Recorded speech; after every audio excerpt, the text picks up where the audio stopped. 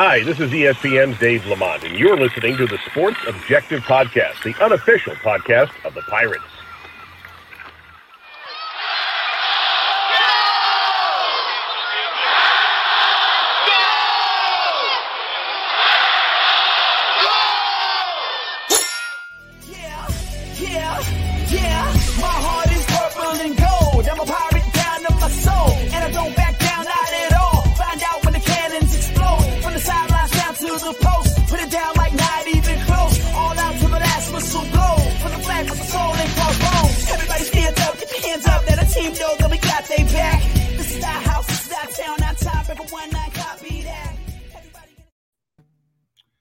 Welcome into the Sports Objective as we have a very special show tonight. In fact, if you love the NFL like I do and you love the Panthers, then you're in luck tonight. And we're very excited. I know Bubba is actually producing. He's multitasking tonight. I don't know how he can be a play-by-play or a PA announcer at the same time he's doing this, but he does a great job of that, producing behind the scenes. But with us right now, our good friend Mick Mixon retired from the Panthers as a play-by-play voice, and now we're excited to introduce to you guys, to our audience, Anish Shroff, and he's the play-by-play voice of the Panthers. Anish, very nice to have you. Appreciate you guys having me. It's big shoes to fill with Mick retiring, but he's been nothing but wonderful in this transition process, and I'm excited to get going. Training camp starts next week. Preseason's on the horizon, and it won't be long before we're kicking off against Cleveland at home. No doubt. It's hard to believe that the time is flying, Anisha. I mean, it's like it seems like those of us that love football, it's actually gone by faster this year. I don't know if that's it, but I guess maybe having the USFL helped. I enjoyed that product. I was really surprised of how good that was. And then a former East Carolina head football coach, Skip Holtz, won that league. And now all of a sudden it won't be long. And we were talking about that in the green room before the show about training camp is coming up. You're starting a new gig. Tell everybody before we get started with the Panthers. I know that you're a Syracuse grad, and there's a lot of great broadcasting greats that have come from Syracuse. Yeah, certainly. A lot of guys that I grew up admiring, Bob Costas, Ian Eagle, Marv Albert, Len Berman, Mike Tirico, Dick Stockton, Sean McDonough. So, for me, a big part of going to school there was seeing the names on the ledger, seeing the portraits on the wall, and, wanting to follow in those guys' footsteps. So, the lineage and the success of broadcasters to come out of SU, that was a big reason I chose to go to snowy central New York for 4 years. So it's not the basketball team by chance? I got lucky. When I was there, as good as the basketball team had been, they were as good as they ever were. My junior year, 2003, was the national championship with Carmelo. Yeah. Melo got it done for you. Absolutely. A great coach in Jim Boeheim and the Carrier Dome. We could go. I digress. But certainly I know that you have a path from there to ESPN. Talk about that experience, because those of us that love sports are huge fans, obviously, of the worldwide leader. Yeah, there's no one path and one ticket in this business, as you guys know. Sometimes detours become destinations. And, when I graduated college, my goal, especially my senior year, was, to be a play-by-play guy, to be a radio play-by-play guy. It's what I love doing. And television took me on a bit of a fast track. And so it was Yakima, Washington, and then back to Syracuse, New York. There was a brief pit stop at a startup sports documentary company that didn't work out for anybody. And then ESPN came calling, and I started initially as a studio anchor, doing ESPN News, filling in on, various shows, College Football Live, Sports Center, and then made the transition back into play-by-play. And all of a sudden, here we are all these years where I'm doing, radio and college and NFL, which is, sort of the dream in the beginning in a lot of ways.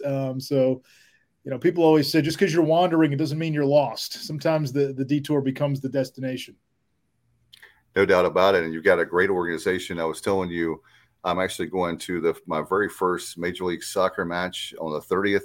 I really love the reason I bring that up. I love Bank of America, love Charlotte, and certainly love David Tepper. He's got a great first name, by the way, but certainly with Tepper has done an outstanding job in Charlotte with not only the Panthers, but also the Charlotte Football Club. Yeah, we're trying to build something, and I think that's the vision. It's a long vision, and you want to build something that's sustainable for the long term, and that's the vision that he's outlined with the Carolina Panthers and with Charlotte FC. It's brought an energy to this city, to this region, to this area where I think going in, you wondered where professional soccer maybe fit in with the sports fabric, but it's become a part of the connective tissue in the city in terms of the sports scene and the games, the atmospheres. I admittedly was not a huge soccer guy, and then my wife and I went to their second home game, and one of the cool traditions they started in the first home game during the national anthem, something happened with the singer. The mic went out, so the entire crowd sang the national anthem. Well, for the second home game, they just had the crowd sing the anthem, and you're sitting there and you got goosebumps and chills. It was just such a surreal moment of everybody coming together, and they've used that as a tradition early in the existence of this franchise. It was sort of born organically, but this tradition was born. The games have been fun.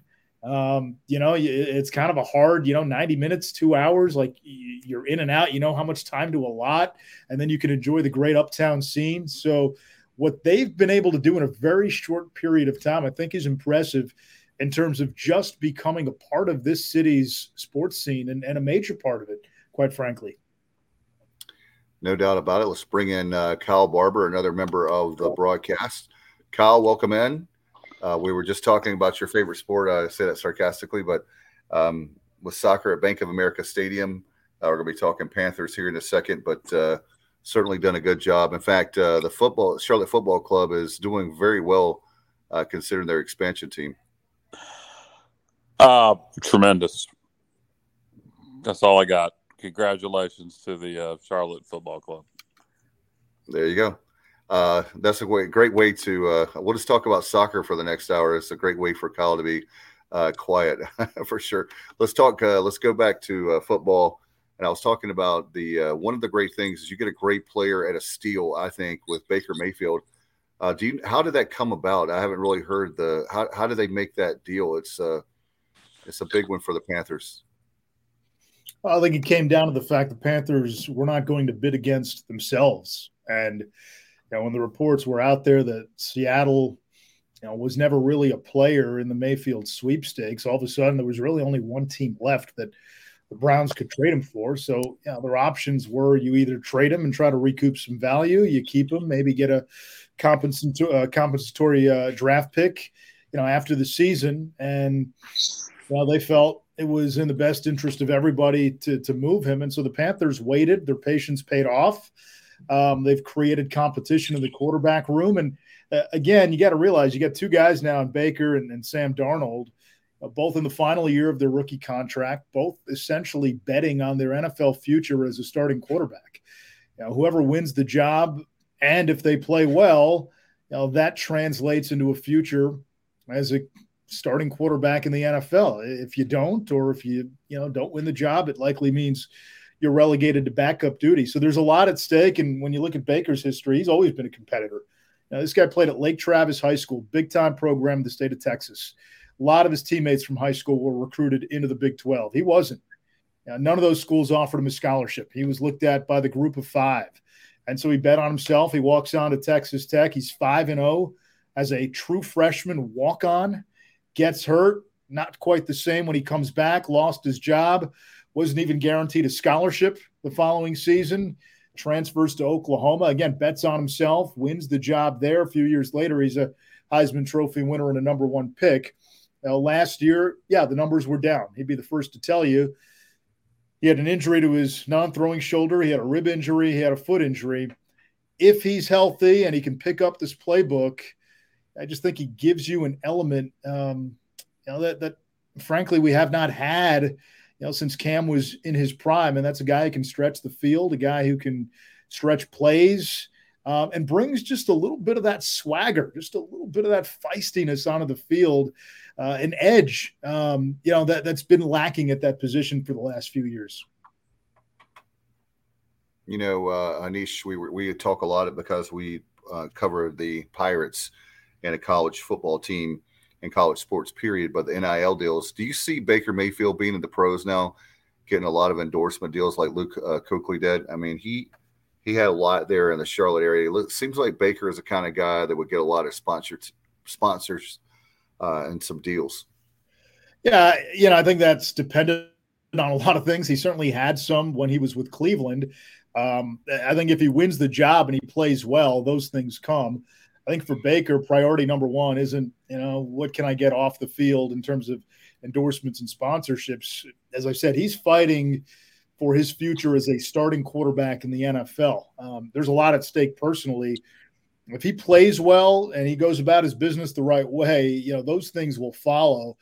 But I think with Baker right now, first and foremost, his priority is probably got to be, I got to win this job. I got to be quarterback number one. I got to prove that I can still play at a high level like he did 2 years ago. Baker obviously played at Oklahoma under Lincoln Riley. Before that, you mentioned playing at Texas Tech, similar offenses, air raid style systems, if you will. Not true air raids. They don't do what Mike Leach did. Both incorporate particularly what Lincoln's done recently at Oklahoma. Now what I'm sure he'll do at USC, incorporate way more running game. So it's a wide open spread, but not a true air raid. I don't know what they ran in Cleveland. How do you think he fits into this offense? Well, that'll be, the big challenge. Sam Darnold has a heads up. There is a new offensive coordinator in McAdoo. But Darnold has had the spring to get accustomed to the playbook a little bit. And from all accounts, he's looked good in spring practice. I will say this with Baker. This is not his first rodeo in terms of learning a new playbook. You look at his tenure in Cleveland. What do you have? 4 offensive coordinators in his time there. He had multiple head coaches, 3-4 head coaches. So, he's dealt with change. Change has become the norm for him. And I would imagine at this stage in his career, he would probably pick things up, a lot quickly, quicker than maybe a rookie would. But the air raid stuff, I think that was a story, right? 10 years ago, 15 years ago. We've seen guys now come out of that system and have success. Obviously, Mahomes, comes to mind, but there have been guys now who have played in that spread, air raid, RPO type system that for the longest time we thought would never translate from college to the NFL. We've seen a lot of those guys successfully make that transition. Mayfield brings name recognition, obviously, for people who are more, followers of the college game like myself. Baker winning the Heisman Trophy. Followed Oklahoma closely because of Lincoln Riley. You obviously, whoever is more qualified for the job, so you want to win the starting quarterback position. But if Baker wins the job and has some success, he's the type of guy that could create some buzz and some excitement around the Panthers that they haven't had in a while. Yeah, absolutely. I mean, I think that's one of the reasons, you brought him in as well. He adds intrigue to the season. All of a sudden, the Panthers have become a talking point. You turn on NFL Network and Good Morning America. You turn on the ESPN studio shows, and they're talking about the Panthers. Baker makes this team interesting. You're absolutely right. And another smart thing about it too is his contract. It was only $4 million he's being paid. Is that right? Yeah, the Browns are eating most of the money. I think at the end of the season, he's a free agent after this season, as is Sam Darnold. And somebody was asking me a few weeks ago on another show or last week, after Baker had been traded to the Panthers, if Baker plays well, do you bring him back? And I said, if we're sitting here in February and March and we're having that conversation, that means a lot of good things happened between now and the end of January. No doubt about it. And like you said, I think a lot of people, there's a buzz that's been there. And no offense to Sam Darnold, but I think there's more of a buzz for Panther fans. It seems like from the water cooler being that I work in Greenville, North Carolina. So there's a lot of people that I talk to that are really happy that Baker's there. So I know it's a gamble. You never know. He hasn't played for the Panthers yet, but you feel like that he's going to have a good year. And I don't know how Sam is going to do with Sam Darnold, but it just seems like there's a lot of people talking more about Baker than Sam. I'll tell you this. A lot of folks on the outside seem to think this is going to be, Baker Mayfield's job, and he's going to be the week 1 starter, and he's going to be the guy. And it may turn out that way. But I can tell you, this is very much a real competition. If Baker's going to be the guy, he's going to have to win it from Sam. And right now, Sam has a head start. He's got a considerable head start. He was with the franchise a season ago. It's his second year with the Panthers. He's had more time in McAdoo's system, having had spring ball and having had OTAs. And let's not forget, like Baker, Sam's got something to prove too. I mean, this is another guy, same draft class, final year of his rookie deal, playing for his football future as a starting quarterback. So I'm not going to write off Sam Darnold that quickly just yet. How much does, with the NFL, with these two competing, true competition for the starting job, how much do these exhibition games that are going to be coming up in August have to do with who's going to win the starting job versus what is seen in practice? It's going to be a combination of both, but I don't think you can dismiss, what happens in those preseason games. I think you have to, use context. Is whoever the quarterback that's in the game, is he producing against, the first team defense, or is it against the second and the third string guys? You look at all that. Is he succeeding throwing to the first string guys against, the first string defense, or is it, the ones against the twos, or, maybe he's doing it with his twos against the other team's ones. So I think context in not just the numbers and the stats and the way he plays, but who is on the other side, that I think will have a lot to do with the final evaluation. And one thing you should do is to give a lot of people a reason. The casual fan, your diehard Panther fans are going to watch the preseason games no matter what, but the casual fans like myself, it gives us a lot more incentive to watch those preseason games because the quarterback battle it's very intriguing. Yeah, couldn't agree with you more. For that very fact, can you talk a little bit about the teams, some players that we need to watch out for this year, maybe some new players or up-and-coming stars that maybe we haven't even thought about? Yeah, a few guys on offense. I think, one guy to watch is going to be Tommy Trimble at the tight end position. Second year now in the league, had a tremendous spring camp. He's a guy, from talking to a lot of folks around the team, he may be poised to take that next step. And I think he's got a chance not just to be a weapon in the passing game, but, you can use him in multiple ways. We saw him, score a rushing touchdown last year. He brings a little versatility to that offense. Obviously, the health of McCaffrey is going to be huge in the backfield, but they've added some good depth in that running back room. Getting Deontay Foreman, short yardage guy who can run between the tackles. Again, that may save McCaffrey of a few miles, when it's 2nd and 1, 3rd and 2. I'm looking for big things from Terrace Marshall. He didn't do a whole lot as a rookie last year. Again, he's a guy who has been turning some heads leading up to, the summer training camp. On the defensive side, what happens with that second pass rusher? We know Brian Burns is, on the verge of superstardom on one end. I think he'll have a double-digit sack season, but you had Hassan Reddick on the other side last year. You lose Reddick. So, will it be Frankie? Will it be Yator Gross-Matos? Where can they supplement that pass rush? Maybe it's Marquise Haynes, stepping into a bigger role. And then I'm excited about the secondary. I really am. Jeremy Chin, I think, is grossly underrated in the NFL. He's one of the best safeties. He can play in the box. Xavier Woods gives you another veteran back there. We know the speed that Dante Jackson has, but now we get a full season, hopefully, of J.C. Horn, who looked like a perennial Pro Bowler in a very, very small sample size before getting hurt last year. I think he's got a chance to be a real shutdown corner. And I'm not ready to write off the C.J. Henderson, who just a few years ago was a number 1 pick. I'm curious to see what C.J. can do. Again, you got Steve Wilkes, back there with the DBs now. So if they can get Henderson to tap into that potential, there is a lot to like. And probably, the one area I didn't mention, offensive line. Getting Ike Ekwonu, who by all accounts was the number 1 offensive player in this draft. You got him at 6. You have a chance to bookend that line with Timo and Ike Ekwonu. that's going to make a big difference for everybody on offense, the quarterback, the running backs, the receivers. It maybe allows Brady Christensen to play a swing role or to play left guard. You got a veteran like Austin Corbett. You added Bozeman, who can play guard and center. That O-line is massively upgraded. And again, that means what? The quarterback's got more time to throw, the running backs got bigger lanes to run through, and the receivers have more time to get open. To me, the domino effect of a vastly improved O-line is going to be huge for this franchise. This is what, year 3 for Matt Rule, I believe. That sounds right.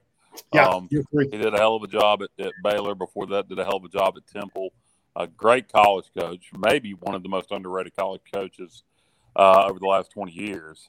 What kind of leash is he on in Charlotte? I mean, going into year 3, what are the expectations this year? Are the fans getting anxious with Coach Rule?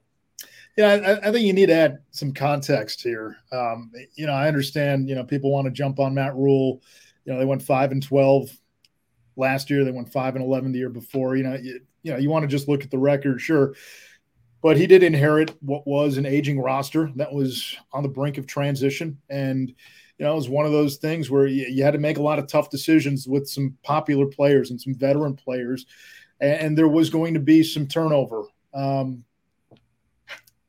As he had the quarterback, that you need to succeed in, in this league with, I think, that's debatable. Maybe that guy's Baker, and you hope it is, or could be Matt Corral down the road. And the other thing is you have to think about when he took over. He took over in 2020, in the middle of a pandemic. So his predecessor, Ron Rivera, was somebody, not only had success, but was also out front in the community. He was everywhere. Charity golf events, charity auction events. Ron was very visible in the community. For Matt Rule's first 2 years, he never had that chance. Even if he wanted to, he couldn't do it. Everything was shut down. So, I think having a chance to re-engage with the fans, re-engage with the community, obviously winning cures all ails. We know that. I think every coach in the NFL knows that, you have to win. But I think you need to add a little bit of context here. And this is clearly the best team he's had in 3 years. So, we'll see what he can do. But I do think this is a team that people are sleeping on. There is some promise here. Yes, you're going to need a couple of things to go right. But when you look at the rest of the NFC, it's very top heavy. And you get past the top 3 teams, you get past St. Louis or the Rams, you get past Tampa, Green Bay. After that, it's cluttered. So, Matt Rule is another guy who's certainly betting on himself this year. I understand the angst. I mean, it's going to happen anytime you don't win. But I'm curious to see what he can do this year because, as you brought up, this guy's had success, and he had success at Baylor, where he inherited a program off of a scandal. He had success at Temple, which, again, prior to Al Golden and Steve Addazio, I mean, there just wasn't a lot of success at that program historically. He's won in some tough places before. He's adapted. I think the addition of some veteran coaches will help a great deal. But Matt Rule's a guy who's, had success at Temple, had success at Baylor. And again, sometimes we just want to take a snapshot in time and not give it a chance to evolve. I think you need to let this picture and this Polaroid still shake out a little bit. No doubt about it. I'm a huge fan, like Kyle, of him, so I hope it works out for him in Charlotte with the Carolina Panthers. I had a big general question when it comes to NFL. I've heard some guys say that as far as new super leagues, if you will, in college, with being the SEC potentially going to 20 teams and obviously the Big Ten going to 20 teams or more, that they're going to try to compete with NFL. When I heard that, I was like, that's nuts, because the NFL is the best. I mean, I love college, don't get me wrong, but it is a pro league. And as much as we want to, we love college football, the NFL is still the top dog and makes a lot more money than college football. And college football has a lot of problems. But I just want to get your take on it. Do you think that's the case, that those two leagues, if they do go to a super league, would try to take on the NFL? Is college football playing on Sundays? No. Yeah. And they're not competing. Now, the thing you have to realize when you do look at the ratings, especially in television, now the NFL is king. They're number one. the second highest rated sport in TV right now is college football. So, yeah, with all the ills that plague college football, and certainly there's a lot to clean up and there's a lot to get sorted as we move this thing forward. College football, as it currently stands, is the second most popular sport in America outside of the NFL. That is correct. And I've been saying for years if they would go to a real playoff, that they might have a chance to be the number one sport, but that remains to be seen. I want to ask about your broadcasting team. I'm a broadcasting nerd, been in the business for 26 years. I want to get your, if you can promote everybody. I'm sure Zoki's, he's been there for 35. He's been there longer than the team, I think. Yeah, Jim is the veteran. He's been there forever. And his insight and his ability to contextualize a lot of what we see will be of immense value. We've added Luke Kuechly this year, who will fill in on 7 games. And then Jake Delhomme and Jordan Gross, a couple of Panther legends. Those two will rotate as the primary analyst for the 17 regular season games. So it's going to be a lot of moving parts in the booth. And the challenge for me is going to be to, kind of develop chemistry with each booth and each itineration. But I'm excited for it. Those guys have been great. My agenda for tomorrow is to reach out to Jake and Jordan, just kind of touch base before camp starts.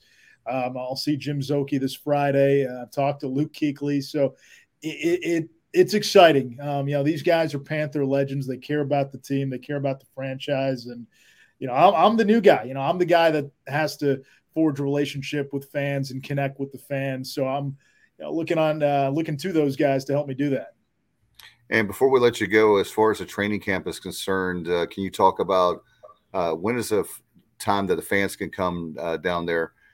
Spartanburg, right? Or Rock Hill now.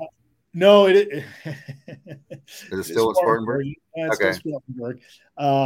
So yeah, we will go down to Wofford next week. So I'll probably get down there Monday afternoon, and then the players start to move in Tuesday. I don't have the actual schedule in front of me, but yes, there is a day where they do have a fan fest coming up, and I know fans have some access.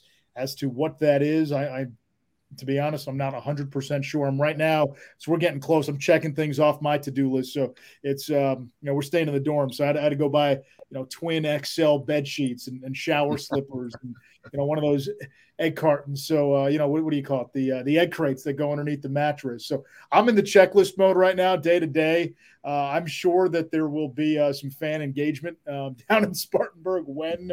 And what time that is, I don't have that off the top of my head. I got a quick question for you. With you being new to the Panthers, new to Charlotte, and et cetera, did you check out Garth this past weekend?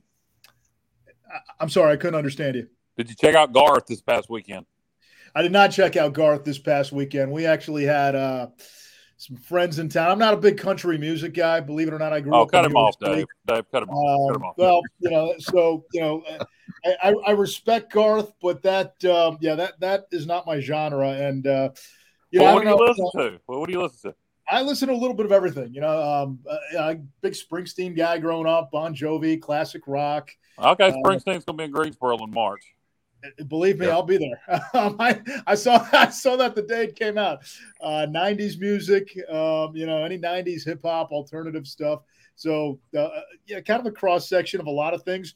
But in New York City, which was, we got all the New York City radio stations in New Jersey, we did not have a single country music station growing up in our area. I wish I was making that up, but I'm not. So there was no real exposure to that. So I never really got into it. Okay, well, don't go by today's country radio. If you decide to give it a chance, I can hit you up on some good artists that are not on today's country radio. Do not, and I repeat, do not give today's country radio an opportunity to try to get you into country music.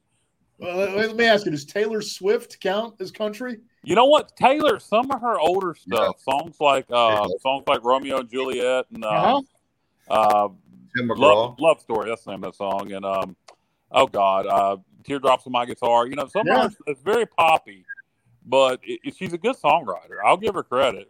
She's a good songwriter. Okay, so I kind of stumbled into the Taylor Swift world about, I guess it would have been probably, right around this time last year. Very late to the party, and a few guys on our college football crew we'll talk about it. And I just said, all right. I started to give this a listen, and I said, hey, he's pretty good. And so I've gradually become, I guess you'd call it a bit of a Swiftie. Okay, yeah, some of her older stuff's good. She's gone more pop here recently. If you want to give some true country a chance, and we'll get back on topic and close this thing out. Cody Jinks, I always promote Cody Jinks any chance I get. Check out Mr. Cody Jinks, and with your non-exposure to country music, you'll probably hate it, but give it a chance. I love Whiskey Myers. Whiskey Myers is one of my. Yeah, Whiskey Myers is good. Whiskey Myers is more Southern rock. So if you dig any old school Southern rock like Skinner, I'm about to say REO Speedwagon. What am I talking about? Marshall Tucker, etc. My dog wants to participate. If you hear with the squeaky toy in the background. But Whiskey Myers is another good band to check out. Yeah, see that REO, Skinner, the old Freebird, Sweet Home Alabama. I mean, that stuff. That stuff I listen to. I the 70s, 60s rock, the classic rock stuff. I always listen to. I've always loved that. So, maybe that could be my gateway to country. We'll see. I'm not making any promises. And when can everybody hear your debut before we let you go? And we'd love to hear you. Obviously, our new voice of the Panthers. So. Yeah, so we'll have our first preseason game. I guess it'll be that second week of August. Was it Thursday or Friday? Again, I'm day to day, week to week right now. It'll be at Washington. So that first preseason game against, I almost said the wrong team. What is it? The Commanders now, the Washington Commanders. I can't keep up anymore. That first preseason game against the Washington Commanders. We'll have our first radio. It'll be my first radio broadcast with the Panthers. All right. We can't wait to listen to it. Thank you so much for your time, Anish. And we look forward to having you. Hopefully you won't be a stranger, and we're very excited to have you on and have you on the radio now. In fact, wherever you are, now there's a lot of stations that carry the Panthers. So check him out.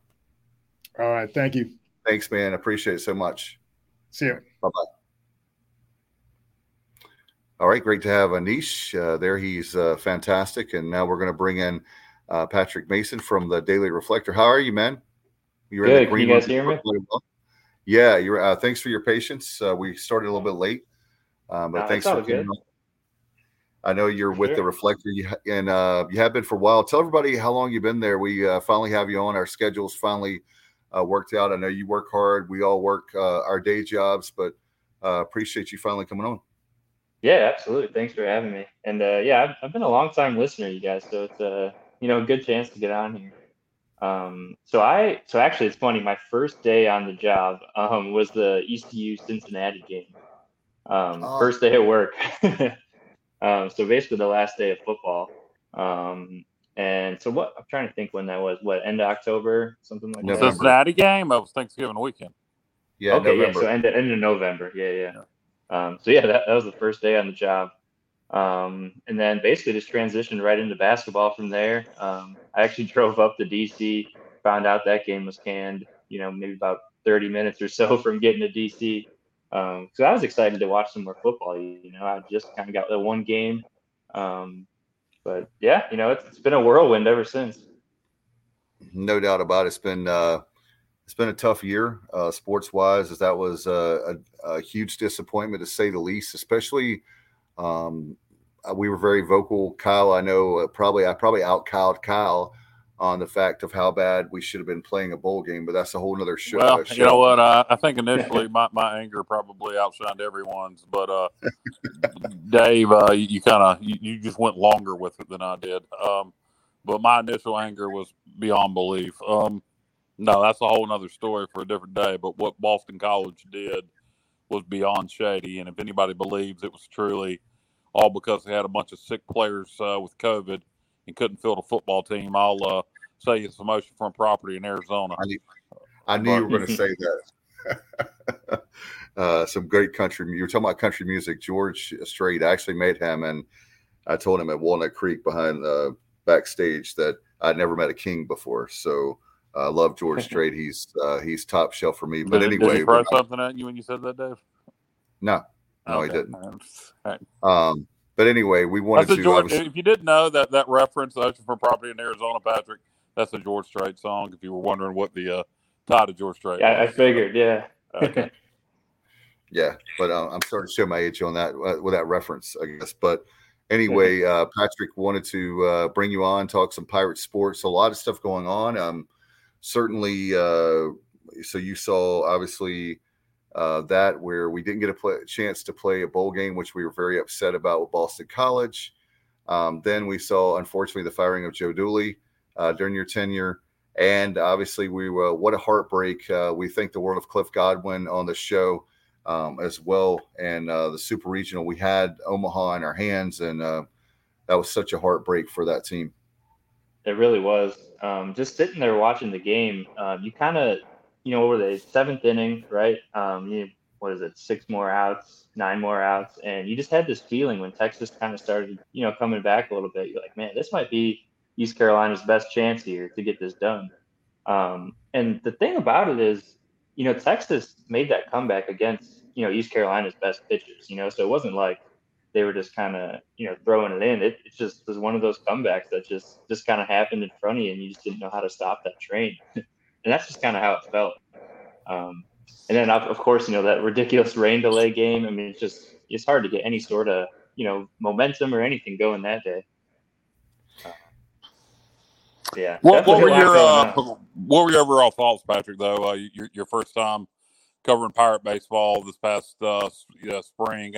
Obviously, there was high expectations, a slow start, then the 20-game win streak.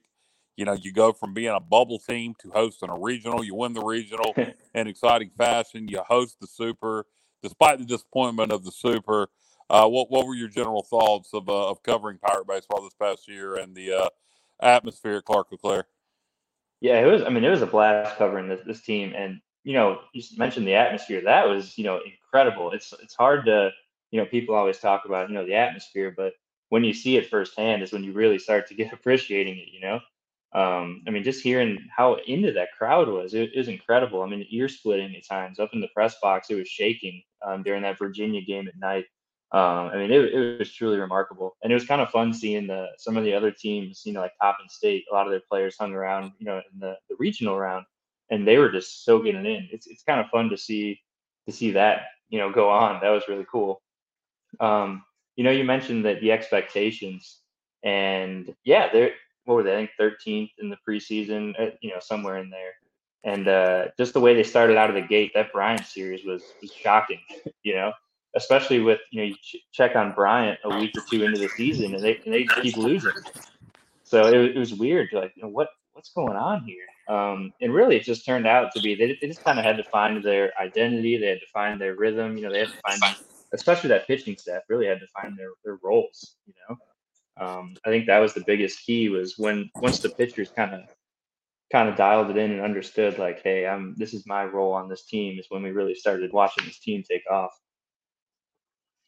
And I mean, yeah, and like you said, to get that super regional host, basically everything had to go right. You almost had to get that 20-game win streak. You had to win the AAC tournament, and all of that happened.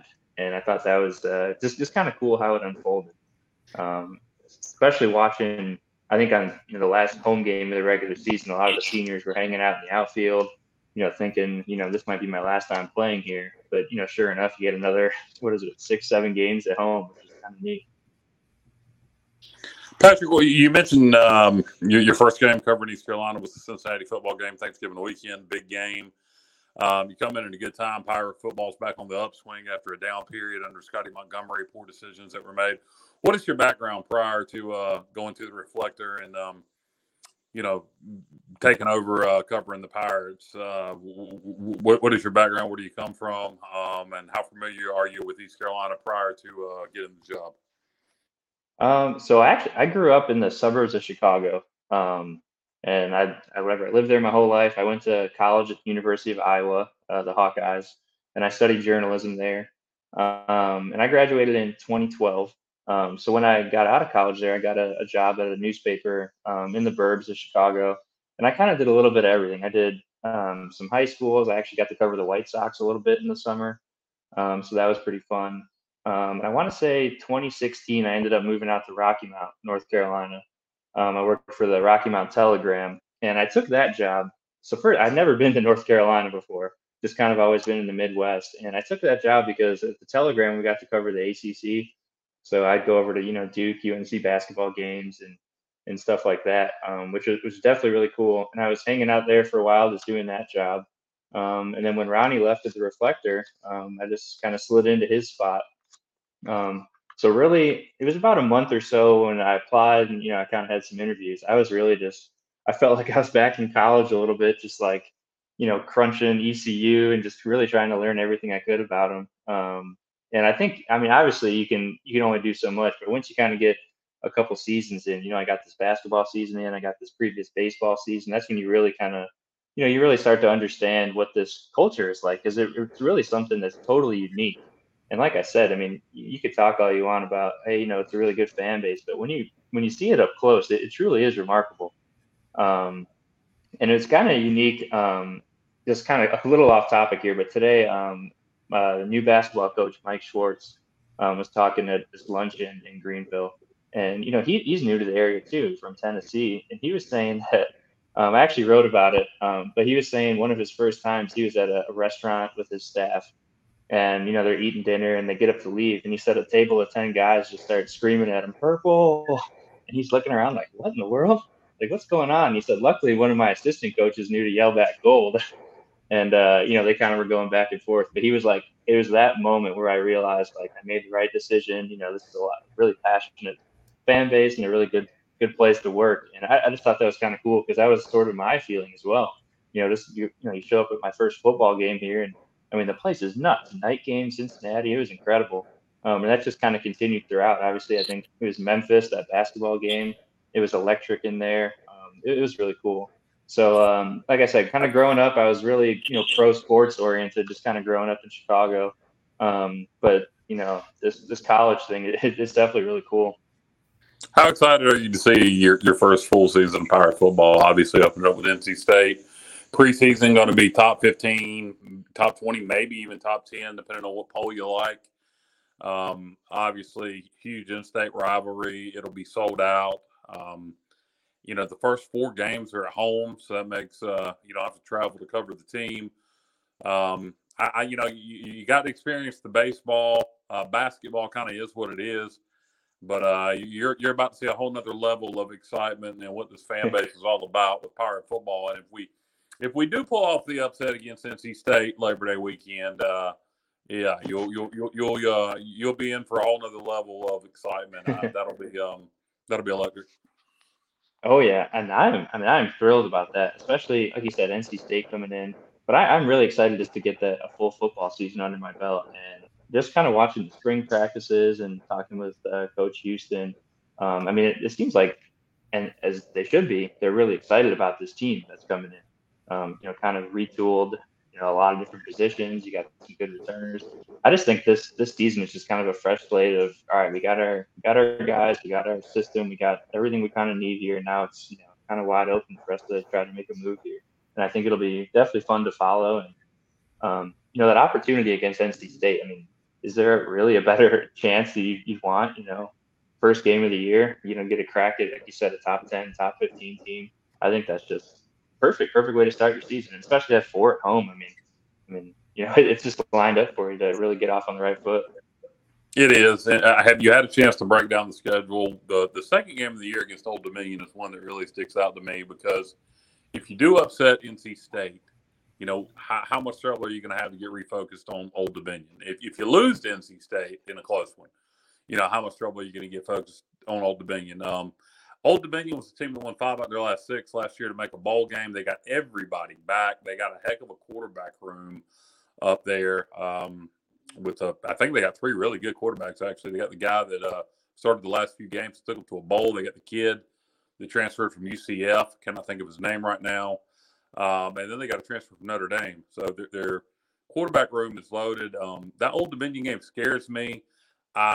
I'm really hoping they can beat Virginia Tech week 1 in Norfolk. I think that'll get our guys' attention, no matter what happens against NC State. But, you look beyond that NC State game and you kind of look down that schedule, and, I kind of wish we had Campbell second, so we had a little buffer between NC State and ODU. But I'm telling you what, right now, Pirate fans, everybody needs to be ready for that second game. We need to bring the same level of intensity to ODU as we do NC State, because that is not going to be an easy game like some people think.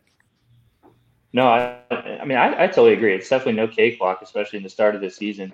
But the thing I kind of keep going back to is just watching these kids. And so when that bowl game got canceled, I was, like I said, I was basically up there, and I went over to the hotel, and I got to talk to just a couple kids that were hanging around, a couple of players, and just to see in their faces and just the disappointment of not playing. I think that 100% can carry over. Like if you want to get back there, you can't just, all right, we got a big game, and now we got to let down. I feel like I mean, it's definitely something you could be worried about, but I think this coaching staff and these players have enough, you know, guys, we're finally here. This is some sort of team. There's no reason to, just have a letdown so early.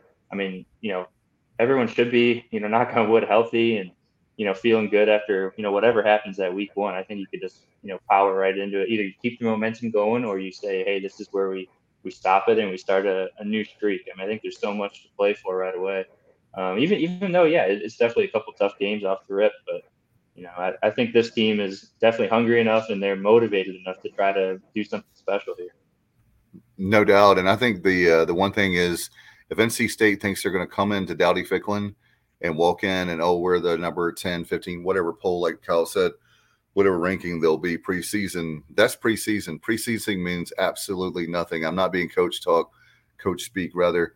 It means absolutely nothing. And also the fact that I've heard a lot of message boards about how one guy even said, as a State fan, that East Carolina should stop playing football. They're not a rival anymore. We beat you 58-3. And I was saying, well, if you look at that game should have never been scheduled. It was scheduled last minute because we were supposed to play Virginia Tech. That's a whole nother show, as they say.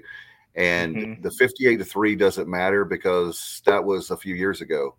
And so this is a completely different Mike Houston team, which the depth of this team is the best, Patrick, as you probably know, and we've discussed it ad nauseum on the show. But I go back to it a lot because I've just been really impressed. You heard how many times over and over again at different levels that Coach Houston knew how to build a program. We desperately needed him for many reasons. But when you look at every position, we're pretty much stacked. And that's what I'm psyched up for, is that it's never been that we've had necessarily bad players. We just didn't have the depth to keep rotating the players. Like, for example, defensive line was the first position room that he really stacked up, and it just kept.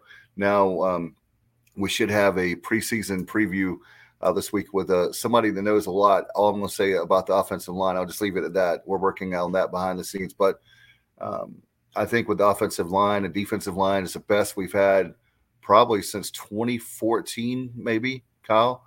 Somewhere around there. O-line, D-line, yeah, no doubt. Yeah. It may be our best D-line. I don't know. We're going to have to play ball, but, it could be our best D-line since 2009. It's definitely our best offensive line since 2014. The 2015 D-line was pretty good, too, despite a losing season. Yeah. But, yeah, definitely our best offensive line since 2014. And he was looking at Phil Steele, not that, what the preseason magazines really mean anything, but I do think people respect Phil Steele's opinion. And he uses a lot of computer software and analytics. And according to his computers, we're going to average, it was right at 30. I think it was 34 points a game this year, which would be, if that happens, will be our highest point total we've averaged since 2014. So if we average 34 points a game or higher, and our defense is what we think it's going to be, that should bode well.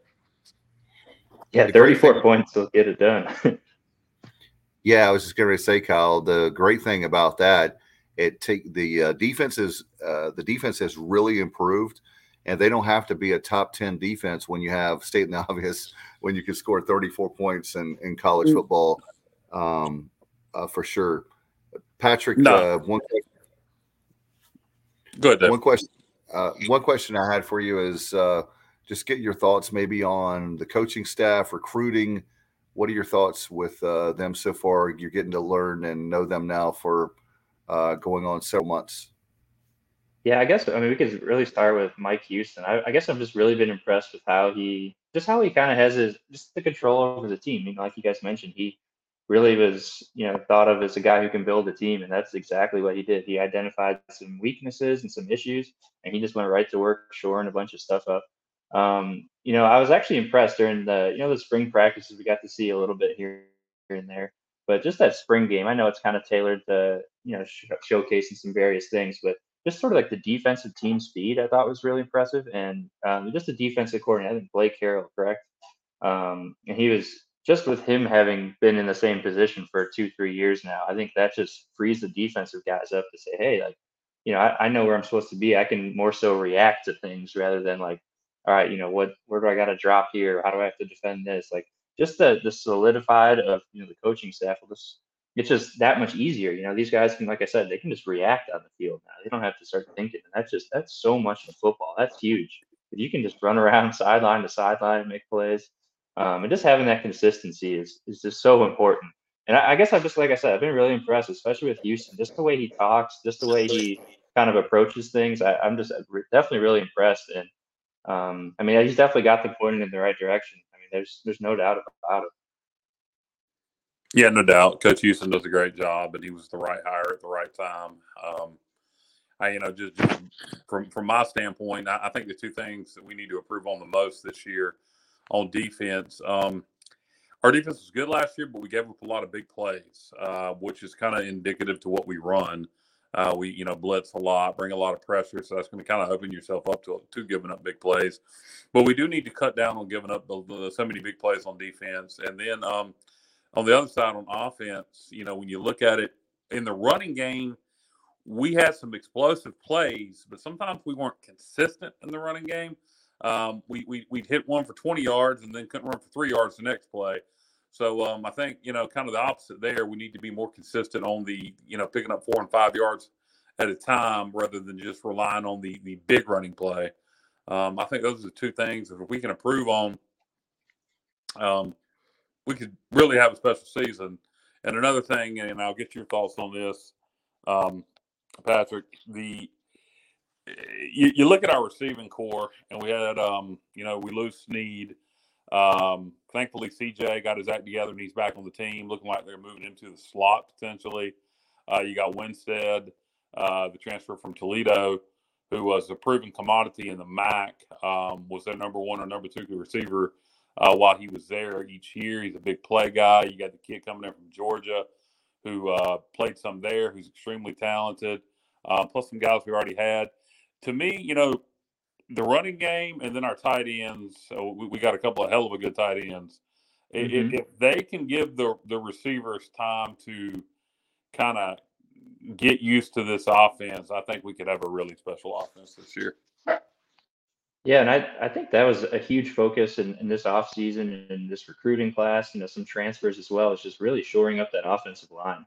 A couple transfers, one from Norfolk State and the other one's escaping me right now, but just those guys are almost right. And you can just insert them almost right away. And that's just they gave up like 35 sacks. And I think that just sort of hurts the running game, if you can't really, block all that well. But I think if you can immediately just improve that, I think everything is going to slide into place.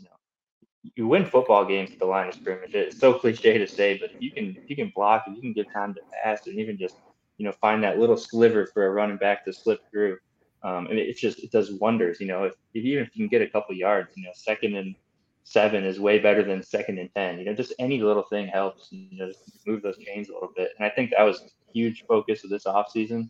And I mean, obviously, it's going to be, we'll see how it ends up. But I mean, all signs are pointing to this is no way it can be, this is just going up. It's definitely better. It's, more talented and all the receivers as well. I mean, a lot of new guys, but tons of talent was injected into this position group. Obviously, you got to get some, timing down and stuff like that. But I mean, just the talent here. I mean, I think it's only upside.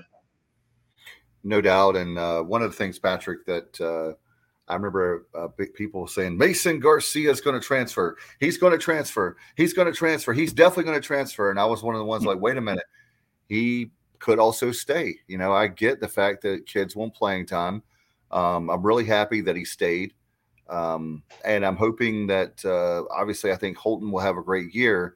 I think one of the things I've heard a lot from Pirate Nation with obviously if people want to say the armchair quarterbacks, but the guys, maybe the folks on message boards, but they want to see playing time for Mason Garcia because you don't want it to be where he gets very little playing time. And, oh, by the way, the opening weekend next year is in the big house in Michigan.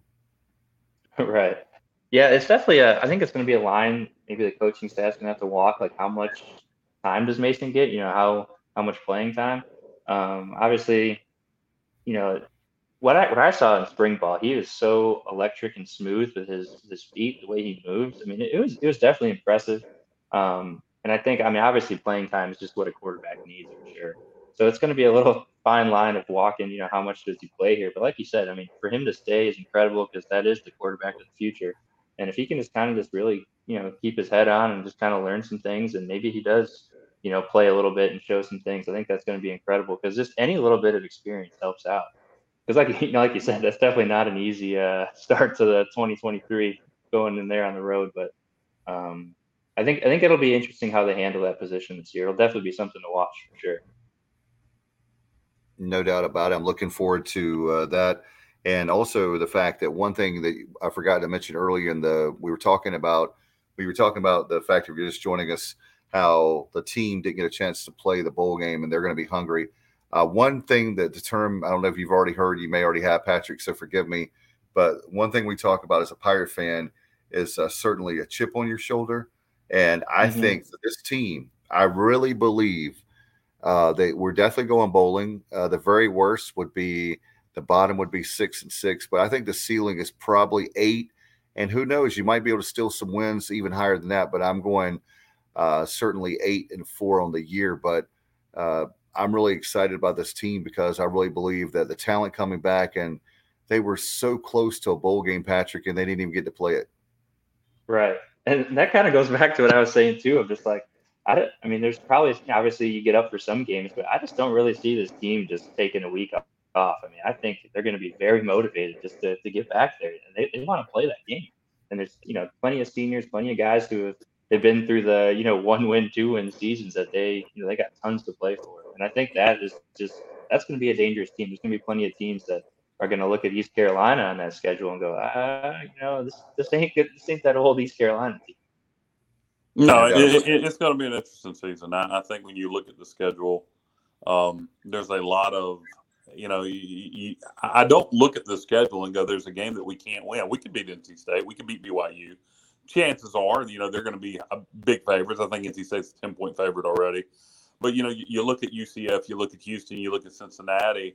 We should have beaten UCF last year. We could have beaten Houston last year.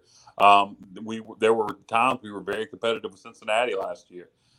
So I look at this football team and I look at the schedule. I think there's going to be a whole lot of close football games. I think there's going to be a lot of nail biters with games like NC State, with even ODU, UCF, Houston, Memphis, Cincinnati. It's going to be a lot of close, competitive, really good football played this year. So it should be a fun year for you to cover them, Patrick, and for us too. Yeah, you mentioned this, the close games. Again, that Cincinnati game, I mean, the defense was really making Desmond Ridder run all over the place. I mean, they were hounding him. It wasn't until the receiver got behind the defense, and like you mentioned, that big play. But I mean, there's really no doubt. I would think that these guys can play with anyone. I don't think there's any sort of doubt when you take the field that, oh man, we can't hang. I think this is a year where they actually, it's real when you say we can hang with these guys. It'll be fun to see. Reminds me a lot, and this won't mean anything to you, Patrick, but it will to Dave. It reminds me a bit of the 95 season coming off the 94 season. Yeah, no doubt about it. It was 2 back-to-back Liberty Bowl. That was called, Patrick, the Liberty Bowl Alliance back then because we were not in a conference.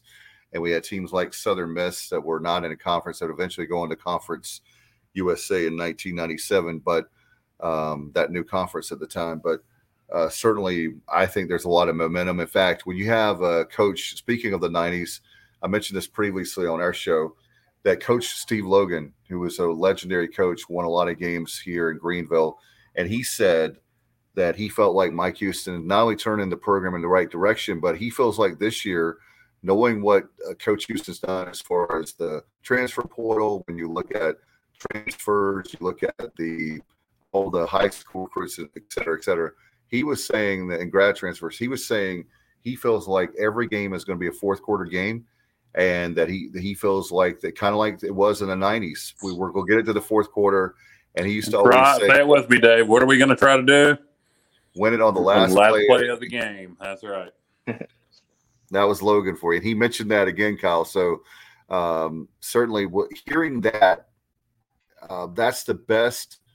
We think the world skip holds. We think the world of roughing deal. When you have a compliment from a guy that won a lot of games and really put East Carolina on the map, when you talk about 2 wins over Miami, University of Miami, the U, you have wins over NC State. You can just go on and all the great wins that we've had under Logan, and Stanford in the Liberty Bowl, a lot of bowl wins, a lot of bowl appearances. For him to say that meant so much. And we're not trying to hype this team. I don't think you have to. The great thing about Houston, he's built the team. We don't have to put on special hype. We're not being paid by the university. You're not being paid by the university. It's really as much as we can be objective. Some people don't think the title of our show is correct because we're not objective. But I think when it comes down to when you look at the university of the program, I don't know how much more objective we can. I mean, we are fans, but at the same time, if things are not going right, we're going to say it. Patrick, I got a question for you from I'm calling you an outsider because you just got here. For sure. What are your thoughts on the environment at Dowdy Fickle Stadium and things we can improve on? Obviously, they're adding a new video board to the scoreboard. They're upgrading the sound system, which has been 2 complaints I've had. They're adding ribbon boards that are going to be scrolling. I don't know if that's going to be ads or scores or a combination of both. I think those are all great things. Another thing that I've always kind of thought that needs to be upgraded is the bones of the stadium, underneath the stadium. When you walk into the stadium, underneath it, not out into the stadium, but the underneath, to me, it is butt ugly, and the lighting is horrible. I think some paint, some purple and gold paint, some better lighting, some LCD TVs around when you're at the concession stands to have the game on. I think those are things we could do to improve the game day experience. It wouldn't cost a lot of money. You've only been to 1 game, so you're probably really – well, I don't know if you went to games prior when you were at Rocky Mount, but is there anything you see that you think can improve the game day experience for the fans watching from the press box? It's funny you mentioned the bowels of the stadium, like underneath the bleachers and stuff, because that was actually something I noticed right away when I was going to the spring football game. It's middle of the day in the summer, I guess spring, middle of the day, and you walk in under there and it looks like you're like in a dungeon. It's kind of dreary under there. And that was just a little off-putting. You're like, what in the world? I feel like you're being punished going down here to go get some concessions or whatever you got to do. So yeah, maybe some paint will help that out. Just like you said, lighting, something like that. But so I covered it with the Telegram when UNC came to Greenville, when East Carolina won pretty big. I forget the final score, but it was just a few years ago. And that was when they were. Are you talking 18? Yep. That was the one. So, and that was when they were still redoing the press box, and I was up there. I mean, that was just in shambles, and what it is now is incredible. And I know that's just kind of the media press box view, but just I could definitely tell they're trying to make some upgrades, and the new scoreboard will be great because that's just huge. If you're at the game, if you're on like by an end zone, it's so hard to see. Is that a 5-yard run or is it a 1-yard loss? Like it's sometimes difficult. And just having those nice scoreboards just really improves the fan experience. Because as you guys know, watching any sort of football, the TV product is incredible, right? You can see everything. You got the line. When you're at the stands or in the stadium, it's more about like the atmosphere, because it's hard sometimes to follow the game. You don't know, like, is this a first down? Like, I don't know, 100 yards away. But those video boards will help immensely for a fan, I think. Patrick, it's interesting you said that. You're preaching to the choir here. As Dave knows, many of our listeners knows, I'm visually impaired, and that's how I watch the game is with my binoculars on the scoreboard, because it makes things easier. Much more compact. It's easier to follow. Hard to follow a game on the field with binoculars, 100 yards. So I'm really looking forward to an enhanced scoreboard with better video quality. That thing was put up in 2010, which doesn't sound like that long ago, but that was 12 years ago now. So technology's changed. HD. I don't even know if that scoreboard was HD. This one certainly will be. the sound system. And to me, the next thing, along with the sound and playing the proper music and the scoreboard, to me, the next step, and it's something I hadn't heard a lot of people talk about, but it's funny you had the same thought I did. Underneath the bowels of the stadium, man, you need to pretty it up put some lights up, paint it purple and gold, make it look more inviting. Early on, in fact, Patrick, early on, you won't believe this, but I was the first person. John Gilbert said I was the first person to ask him about upgrades to the concourse area. If you look at the boneyard area underneath the concourse area, if you will, that was 2010. That was the latest addition to the stadium, and that looks really good. It's more modern. And then basically that stadium was upgraded in that area down there, I think was 78, the late 70s. And that's what it looks like. So, what you're walking there. So we've got what you saw as far as the press box was 1978 before they redid it. We had that press box for 40 years.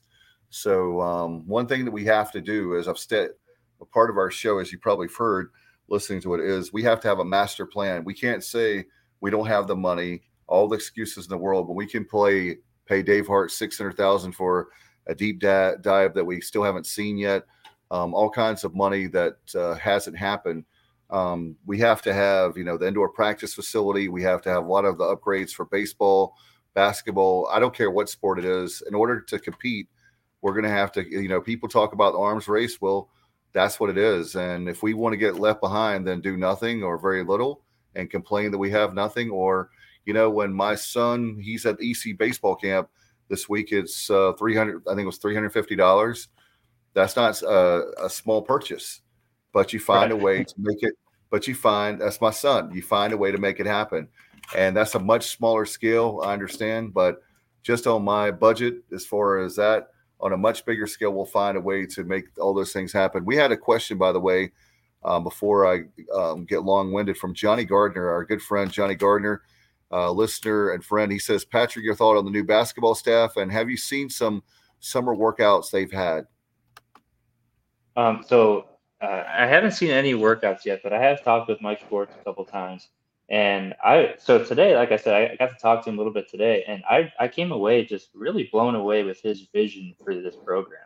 I think he is, a lot of coaches are energetic and they're like, they say, wait, we're going to turn it around. We're going to make ECU basketball, this. But I think he is probably he has a plan. It's like this solid plan, this, multi-step plan of what types of kids they want to recruit, how he's going to build this program. I think he has this vision, and just talking with him, he has this mindset or this mentality that he's really not gonna, he's gonna make it happen. I think just his drive is really impressive.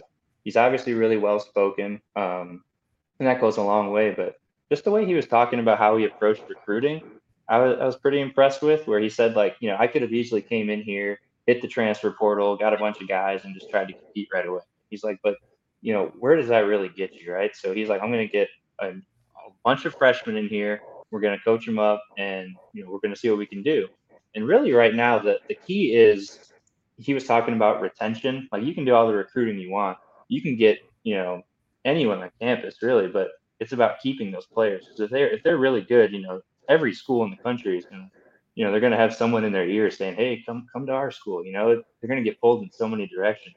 So retention is big, and that's what he's really focused on. It's like, hey, if some of these kids we recruit pan out and they're really great, we're going to really focus hard on retaining these kids and starting to, build a program. He was talking about scheduling, how it's really difficult to schedule teams from the ACC, the Big 12, the SEC, because there's really no benefit right now for them to play East Carolina basketball. If you get a road win against ECU in November, December, it's what does that do for their resume? So I feel like he takes that as is personal. He takes it personally and says, we're going to get up in the quad 1, quad 2 type of tier team, so we can schedule these home and home series, and we can be competitive and get on the map. And while that's great to say, I feel like he has this, he's actually thinking about that, which I think is really cool. Did he give so many, go ahead. No, go ahead. Finish your thought. I was just going to say, I think it's really cool because so many guys might have came in and say, oh, I can hop in the portal and get, this junior or this proven guy. But he's saying we're going to build this thing through my vision. And I think that that's really refreshing. I think it's really exciting. I'm really excited for ECU basketball. I know that's a whole nother season away, but just kind of talking with him, I think he's really got a good vision. You mentioned scheduling and how he says it's and that's something that was evident under Dooley and before that under Lebo. Thank you. I wanted to say Harry, and good God, under Lebo, Harry. And I went back several years, 20 years or so.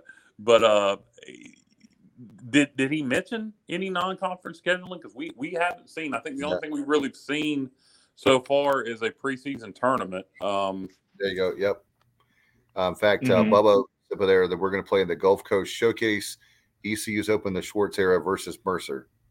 Yep. I think it's Tuesday, November 8th. I want to say it's that Mercer game.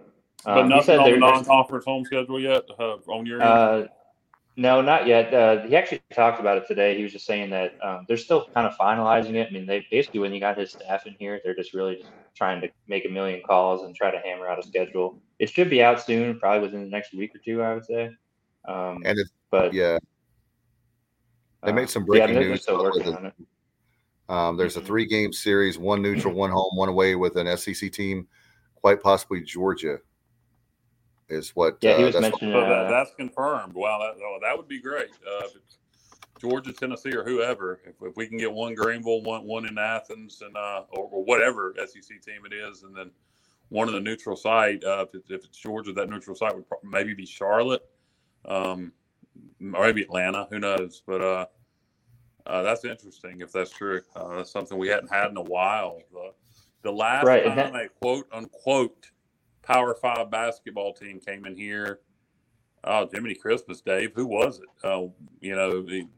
Back when Holland was AD, we had Virginia Tech in here, we had NC State in here, we had Wake Forest in here. Do you remember the last so-called Power 5 basketball team that came to Greenville? We had the big market teams, obviously, with AAC, with like Memphis and Cincinnati, Houston, those guys. Yeah, but I mean non-conference. Oh, non-conference. Yeah, Power 5. Not off the top of my head. I would have to. I know Bubba would know. Maybe he can put it in the there for the subject matter. I mean, at this point, I would settle for a couple of good A10 teams in basketball. Well, again, what it comes down to is we have to win. And my concern, Patrick, is not with Mike Schwartz at all. I think he's a good coach. It comes down to commitment of the program. And I'm hoping you can't probably say it because you're so close to the program, right, for the reflector. But we don't have a coaching problem. We have a commitment problem. I've been saying that since Dooley got fired. It's every 4 years or 5 years, we fire a coach, they resign, we get another one. So is Schwartz going to be the latest victim of that? Or will Gilbert finally support basketball? That's the ultimate question. And, people get mad at me. Some people I've heard get mad at me behind the scenes because they think I'm redneck or they think I'm this because I don't drink purple Kool-Aid. But basketball should be a lot better. And the reason it's not better is because we're not making the commitment to basketball. It has nothing to do with the coaches we're hiring. It has to do with the commitment, meaning dollar signs spending on the program. That's what it comes down to. So that's the ultimate question I would like from Gilbert and everybody in the administration. Are you willing to spend money on basketball, or are you going to let us continue to be a joke? That's the ultimate question. Yeah, it's totally fair for sure. And like you said, the commitment is huge because you could sort of feel it, especially, it was my first year, but you could feel it last year when that losing streak, losses started coming. It was almost just like you shrug your shoulders and go, all right, this is what we are. And that feeling it felt like it was blanketed over the team, over the stadium. It was an eerie feeling where everyone just seemed like okay with it, and I don't know how it really changes, but it's gotta start somewhere. Yeah, Pirate basketball's been bad for a long time. We've had a few bright spots here and there, but they've been fleeting. And Dave's been very vocal. Me less vocal, but Dooley shouldn't have been fired. He should have been given more time. Hopefully Schwartz will build the thing. I think it's going to be a tough process. People are going to have to be patient. And again, how much support is this administration going to give him? This is your hire, Gilbert. So, but at the same time, I'm 49 years old. How long do I have to wait for us to go back to the tournament? I was literally, Patrick, and I've told this story a million times, but March of 2020, listen to me, 1993, I'm not even 20 years old. I'm 19, almost 20 years old. That's the last time we went to the tournament. I'm now 49. Gilbert, Ryan Robinson, everybody at ECU, how long do I have to wait? I'm tired of hearing about waiting. It's like another 4-year plan. I'm tired of hearing about that. It's time to win. It's like I saw the new Elvis movie. It's great, by the way. It's now or never. Let's have that kind of attitude. Backs against the wall. Nobody backs baby in the corner. Let's go for it. Like, why do we have to continue to talk about a 4-year plan, being patient? I don't think we need to be patient anymore. I think there's a sense of urgency that's missing with our athletic department, and including with basketball, that, we'll get it done next year. We'll get it done next year. Well, guess what? That's been a long time. It's almost been literally, Patrick, 30 years. You know what I mean? Like, next to March, it'll be 30 years since we've been in the tournament. So do we get to the tournament every 30 years? That's the one thing. I think the other sports, even Olympic sports, a lot of them are heading in the right direction or on top. They're doing well. But basketball is the one that's every year is the one that's the redheaded stepchild every year in Pirate basketball. We have to sit there and go, it's going to be next year. It's kind of like with baseball right now. I'm a Nationals fan. I guess some people say, man. Yeah. Soto's going to be, gone. But, like, okay, they're going to be bad next year. They're going to be bad the year after. I mean, how long do you have to wait for a team to be good? And so I know things aren't turned overnight, but I feel bad for Schwartz because I think even though there's not the level of people upset maybe now as there were when Dooley was fired, I think that at the same time, it's a very difficult job. And it starts with, again, like I said, the commitment. So if the commitment's there, you'll start to see, I think, Schwartz winning and winning at a higher level. But if it's not there, then he's going to struggle. And I'll feel bad for him personally because I'm just tired I would love to have a coach for a long period of time. I'm not anti him. I'm just anti not being committed to the program. For sure. And this is his first head coaching job as well. A little bit, but yeah, for sure. Again, a little bit, but yeah, for sure. Again, a little bit, but yeah. Wow. For sure. Again, a little bit, but yeah. Wow. For sure. Again, a little bit, but yeah. For sure. What's Again, going a on? little bit, but yeah. So For sure. that's Again, what we call technical difficulties. For sure. Again, a little bit, but yeah. For sure. Again, a little bit, but yeah. For sure. Again, a little bit, but yeah. Dave, everybody try muting themselves. For sure. Again, a little bit, but yeah. For sure. Again, a little bit, but yeah. For sure. Again, a little.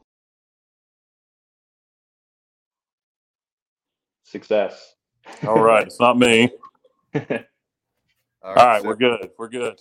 Yeah. I love, everybody may not know, I love vinyl, but that gave me like a flashback of having bad vinyl that gets hung on something repeats over and over again.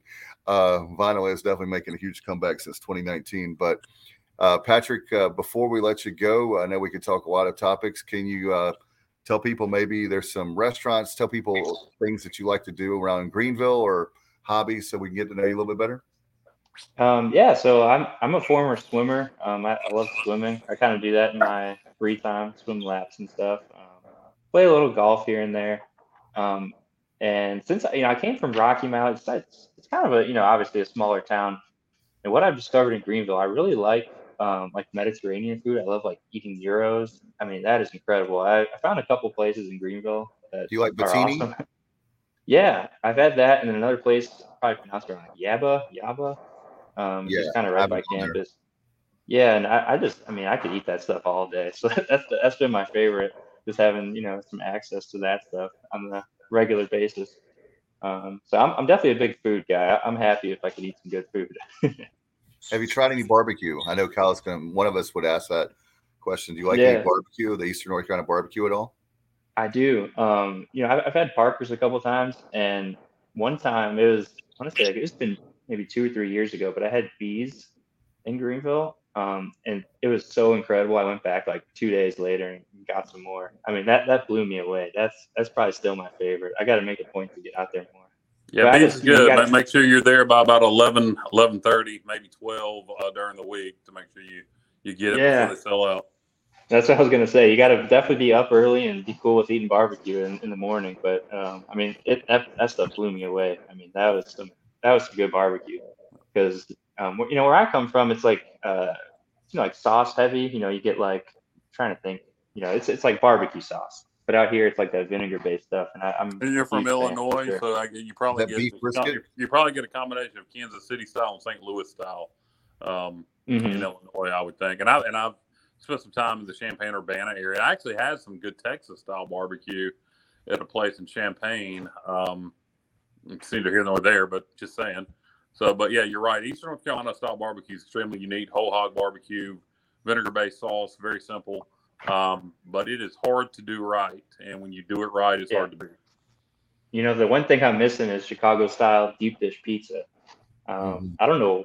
It's so funny how different places of the country just have a hard time replicating different foods, and I haven't really found one that hits home, but every time I go back home, I plow some deep dish pizza. The best deep dish pizza I've had in Eastern North Carolina, and it's going to be a bit of a drive for you. You'd probably find some in Raleigh good, but the best that I've had in Eastern North Carolina is out in Kill Devil Hills at a place called Slice. And they got a really good deep dish. All their pizzas are good, but their deep dish is particularly good. But like I said, you'd probably, rather than going to Kill Devil Hills, you could probably find something in Raleigh just as good. Yeah. Well, I'll have to keep that in mind if I ever head out to the coast. I did a food show with the food critic at the time, Greg Cox, on News Observer. And that was something that we had a lot of people from Chicago. And that was obviously 7 years ago. So I'm sure that area is growing. But Raleigh was even talking about, a lot of people from Chicago were talking about they couldn't find a really good deep dish. So I don't know if I'm sure that hopefully that's changed for people that are transplants from Chicago that moved to Raleigh. But that was something that was a regular topic of people that called in and asked questions for sure. One of my best friends that lives in Illinois, one of their favorites is Italian beef. Is that something you miss? Yes. Portillo's Italian beef. Oh my goodness, it is so good. That's why. Yeah, every time I go back home, I get two things: Italian beef and deep dish pizza. It's like my mom wants to cook for me, but I'm like, I got to go out and eat. I have a tough question for you. I saved it for last. I thought about it earlier when you said you're a pro sports fan. Are you a White Sox fan or a Cubs fan? I'm a White Sox fan. Ah, okay. Yes. The White Sox, the north side of town. Yeah. I grew up on they're south. I grew up on the north side, and and my whole family's Cubs fans, but I somehow picked the White Sox when I was younger.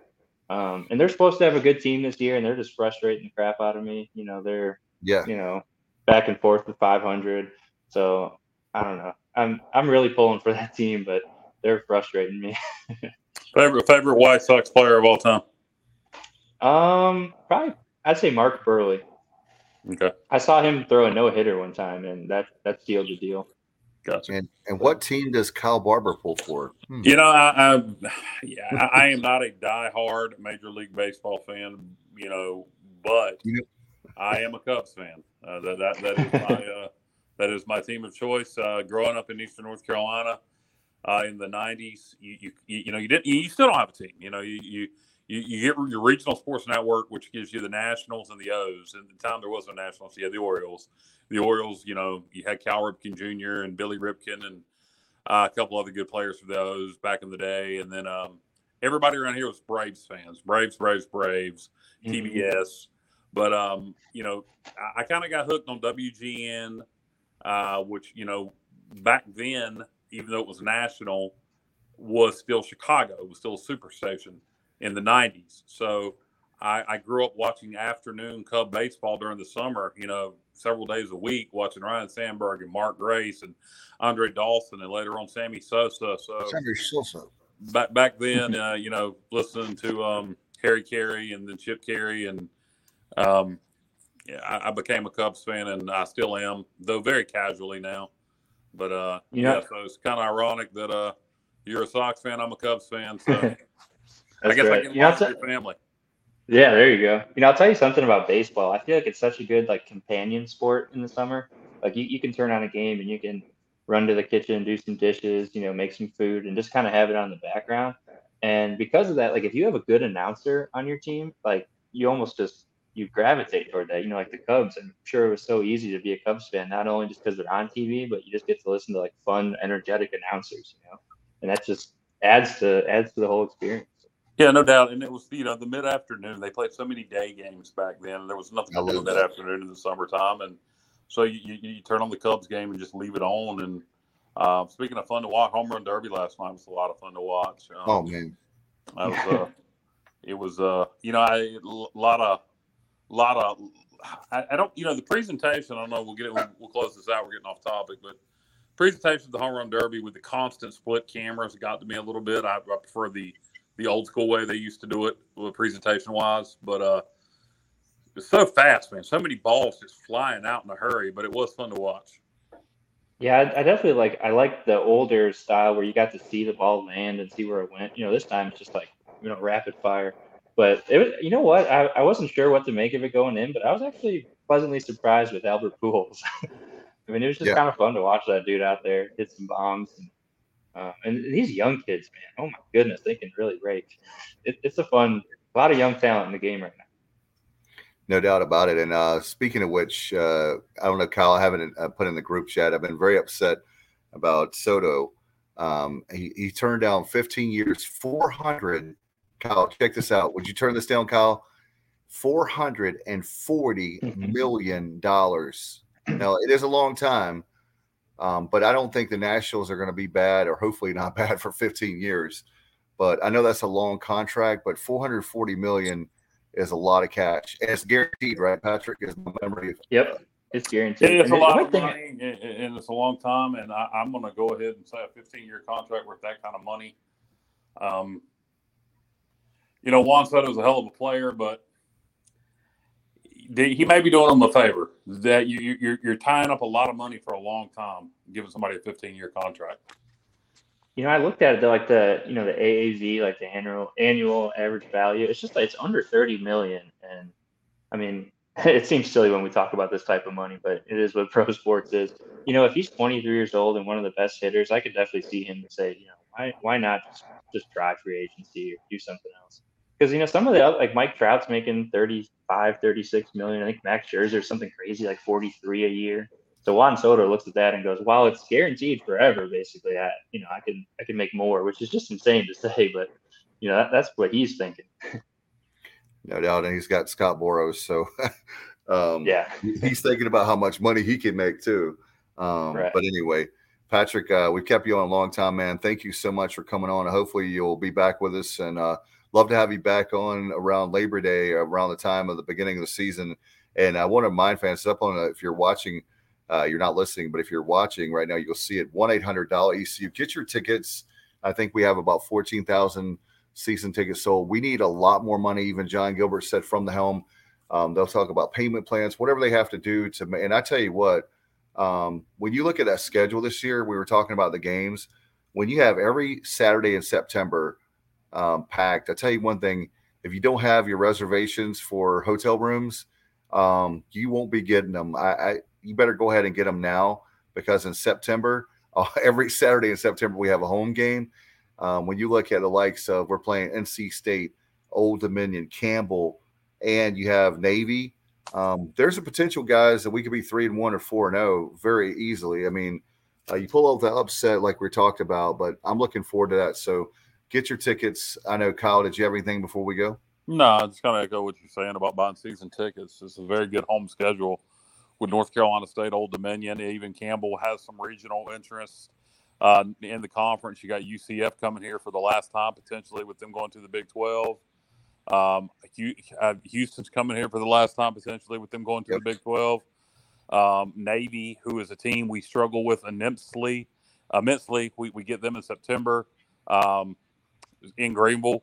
Fun fact, guys, we've never beaten Navy in Greenville ever. That's right. So need to kind of break that streak this year. So there's a lot of important games this year and a lot of important games early. So get your season tickets. We're over 14,000 now. I'd like to see us get to 16,000. I don't know if we'll make it, but it'll be a damn shame if we don't. We'll see how it goes, and hope you enjoy the rest of your summer. Patrick, do you have any vacation coming up? Actually, I took one last week or a couple weeks ago.